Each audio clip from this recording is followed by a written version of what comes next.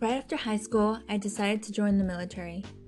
I was very, very nervous and excited at the same time because I had never really been away from home, let alone all the way across the United States. While at Fort Jackson in South Carolina, I had a traumatic experience. A couple weeks into basic training, one of my substitute drill sergeants was very upset because she had sworn that somebody had touched and moved her drill sergeant hat. Apparently, that was something holy. So she pushed and yelled at us, mind you, more than usual, until the drill was over. That night, I woke up to excruciating pain. Apparently, one of my ovaries had twisted during the exercise. I was sent with 2 battle buddies to the hospital. A couple hours went by until they finally saw me. In the early morning the next day, I had only slept an hour because I couldn't handle the pain.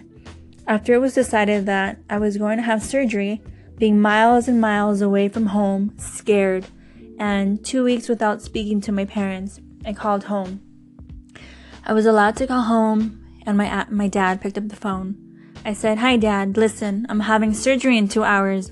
Imagine hearing this from your child, your son or daughter, after not being able to speak to them for about 2 weeks. Scary, huh? During my recovery time in med quarters, I had met a lot of nice people. It was amazing how you can bond with people from completely opposite places of the world. Well, when it was finally decided that I was going to be medically discharged, I had this awkward feeling. I didn't want to come back home. I felt as if I had failed, but I couldn't stay to recover and start my training all over. I had already bonded with my battle buddies that I had arrived there with. Everything that I saw, heard, experienced changed my life forever. When I came back home, I struggled with anxiety. Everything from as simply being in a moving vehicle gave me anxiety. PTSD is no joke for all of our military people. So please remember to be more compassionate when you see a veteran. You never know what their story might be.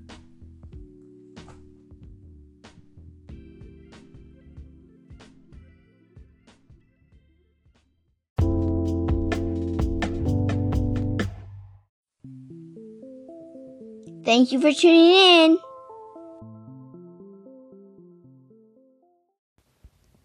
Thank you for tuning in to Inner Beauty Glow Worldwide.